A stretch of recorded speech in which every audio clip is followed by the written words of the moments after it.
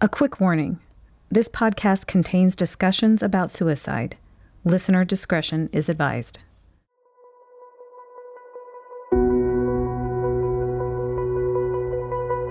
Some people are born knowing their life's passion.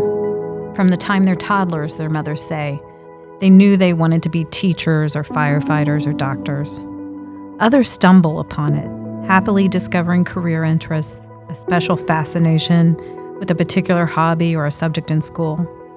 But some people, often the really committed ones, find their calling under more negative circumstances.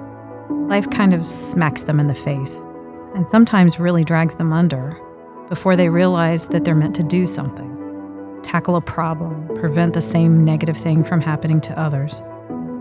Donna Ford was like that. She was earning her PhD in urban education when she realized that what almost killed her at age 16 had indeed made her very, very resilient.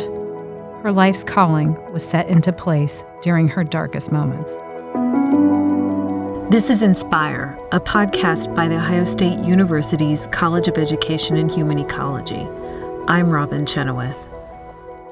Our story begins today in East Cleveland, where an expert in the making found herself identified as intellectually gifted in middle school. Donna Ford would become a leading thinker on gifted education and the nation's most respected advocate for gifted children of color. But as a middle schooler, she just knew that she wanted to find a better path.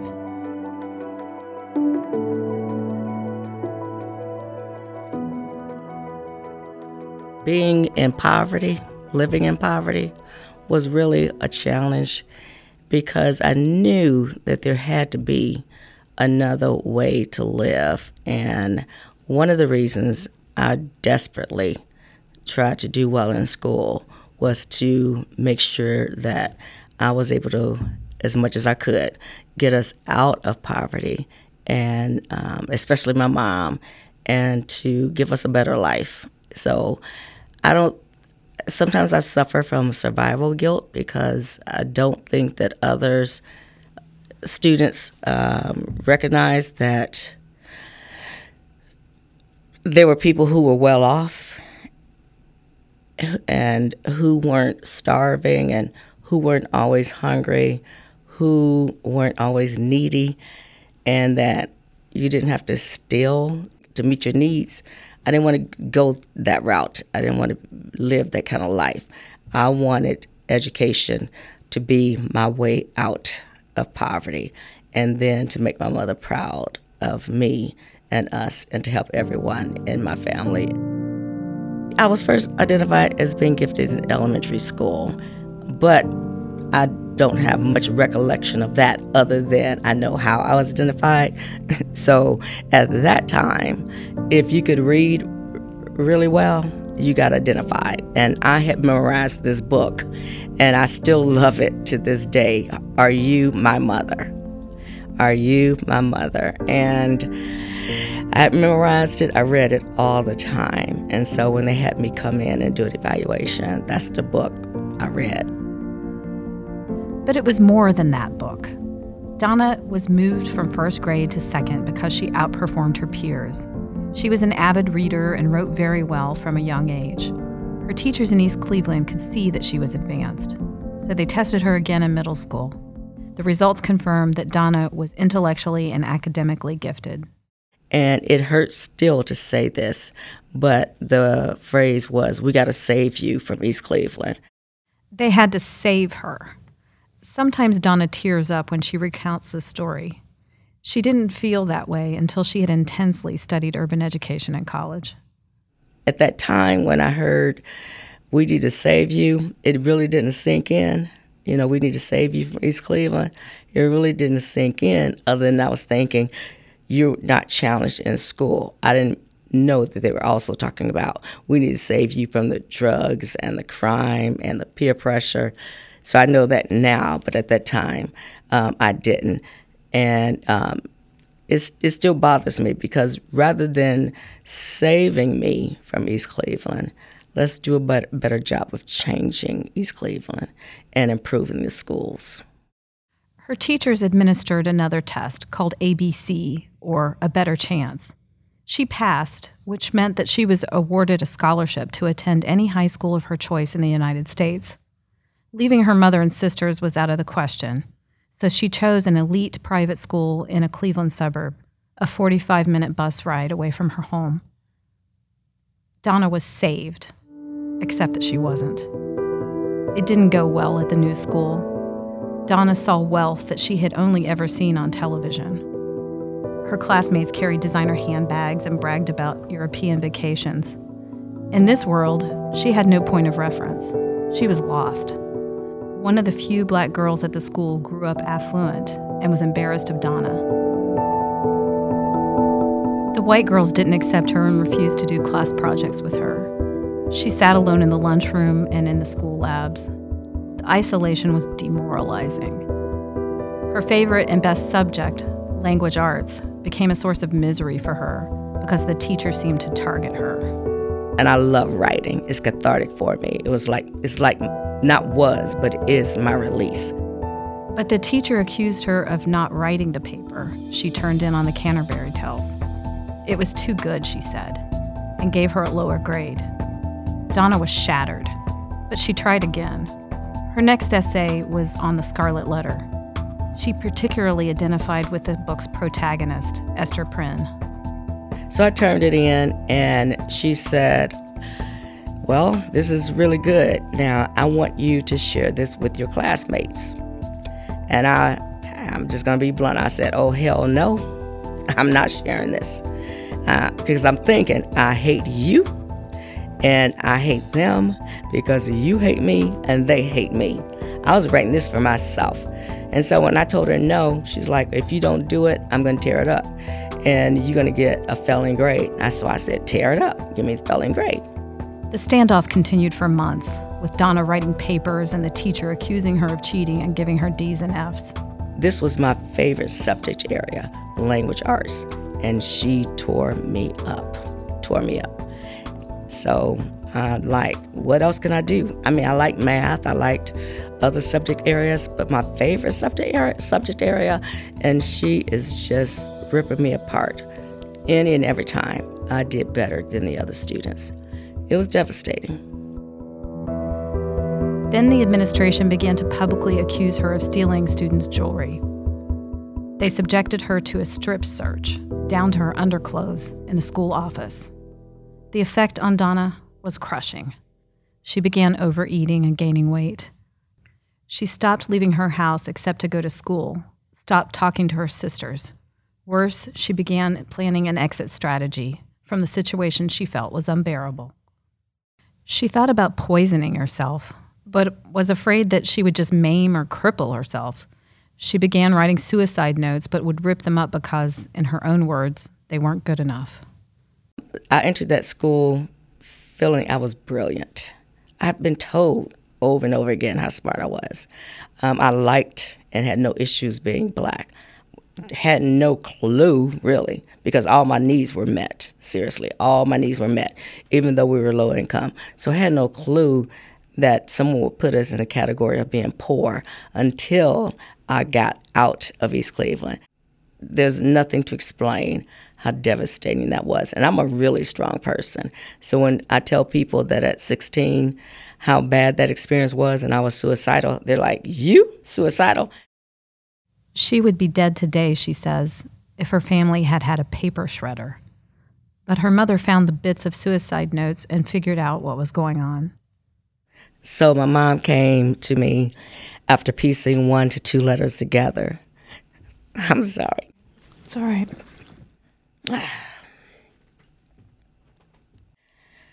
So my mother came to me after piecing together 1 to 2 letters, and she said, Donna, why didn't you talk to me? I had no idea that you felt this way. And I'm just so glad that I found these letters because I would have lost you. And it's true. When I was going to commit suicide, as I said other times, I was going to be successful. And when I put my mind to something, it's going to work out like I want it to. So she was devastated. I mean, very, hurt. I just didn't know that at that time, 16 years of age, that I could just come to her and explain what was going on because I didn't want to disappoint her. My mother had and has such high expectations. They're realistic, and she's very supportive, but so many expectations that as a young child, I just like, I can't look my mother in the face and disappoint her. Her mom exhorted her to hang in 3 months until the school year ended. Then she would enroll her at Shaw High School in East Cleveland. Donna went on a crash diet to try to lose all the weight that she had gained. You might think this is where Donna Ford could turn things around. Smartest kid in the school, a girl who had purpose and knew where she wanted to go, in her own element once again, in control. But that was another story of I was no longer depressed and suicidal, but I feared for my life almost every day. At her neighborhood school, Donna was now harassed because she made good grades. I thought I would be beat up because I did well in school. And so I asked my teachers never to share my grades. And I also had issues with the girls accusing me of acting white because I spoke mainstream English, because I did well in school. And then there was the issue of her hair. And I knew, and I had to deal with this, that some of the girls wanted to fight me, beat me up because I had long hair. While other girls braided their hair or wore it naturally as an expression of their cultural identity, Donna's hair was naturally long and fine. It mirrored the European beauty standards that the girls and Black culture rejected, but somehow still coveted. Her hair irked her classmates and made Donna a target once again. In the Black community, especially among girls, hair is major. So, how long is your hair? It matters, naturally long. And then what's the texture of your hair?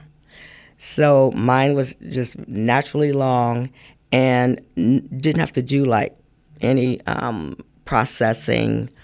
They didn't have wigs and weaves, used much, but it was just naturally long and a fine texture. And it was always, oh, you got good hair, you got good hair. Not just long, but long and, in quotation marks, good.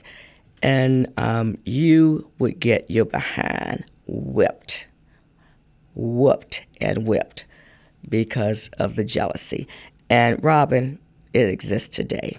And so you see some, perhaps many, Black females wearing weaves and hair extensions.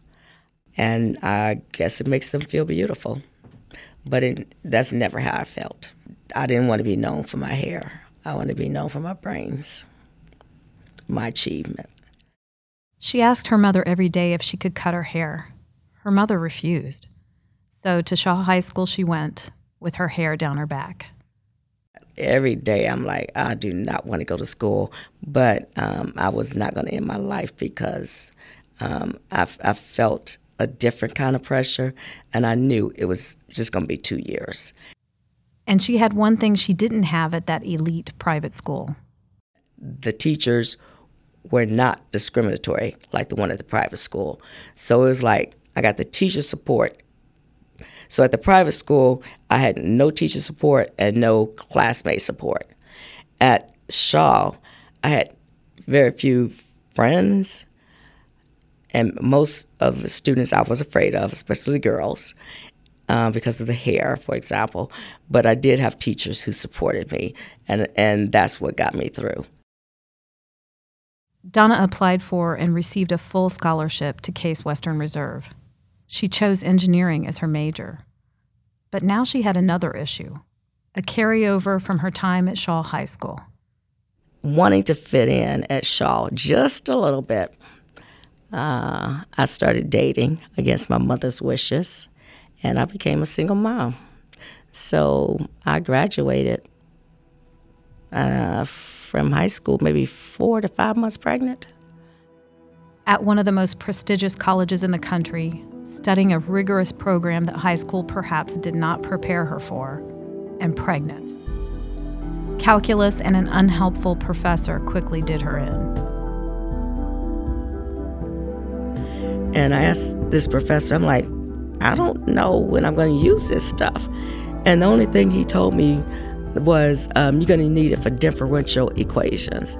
So I'm like, what is that? He didn't even explain it. So it's like, I'm lost. And then finally he said, you're not math material. You're not engineering material. And so I will make sure you fail this class. And before he did, I just left and I went home. On her 18th birthday, she cut her hair very short. 1 month later, her son Kyle was born. And then she fell back into the doldrums.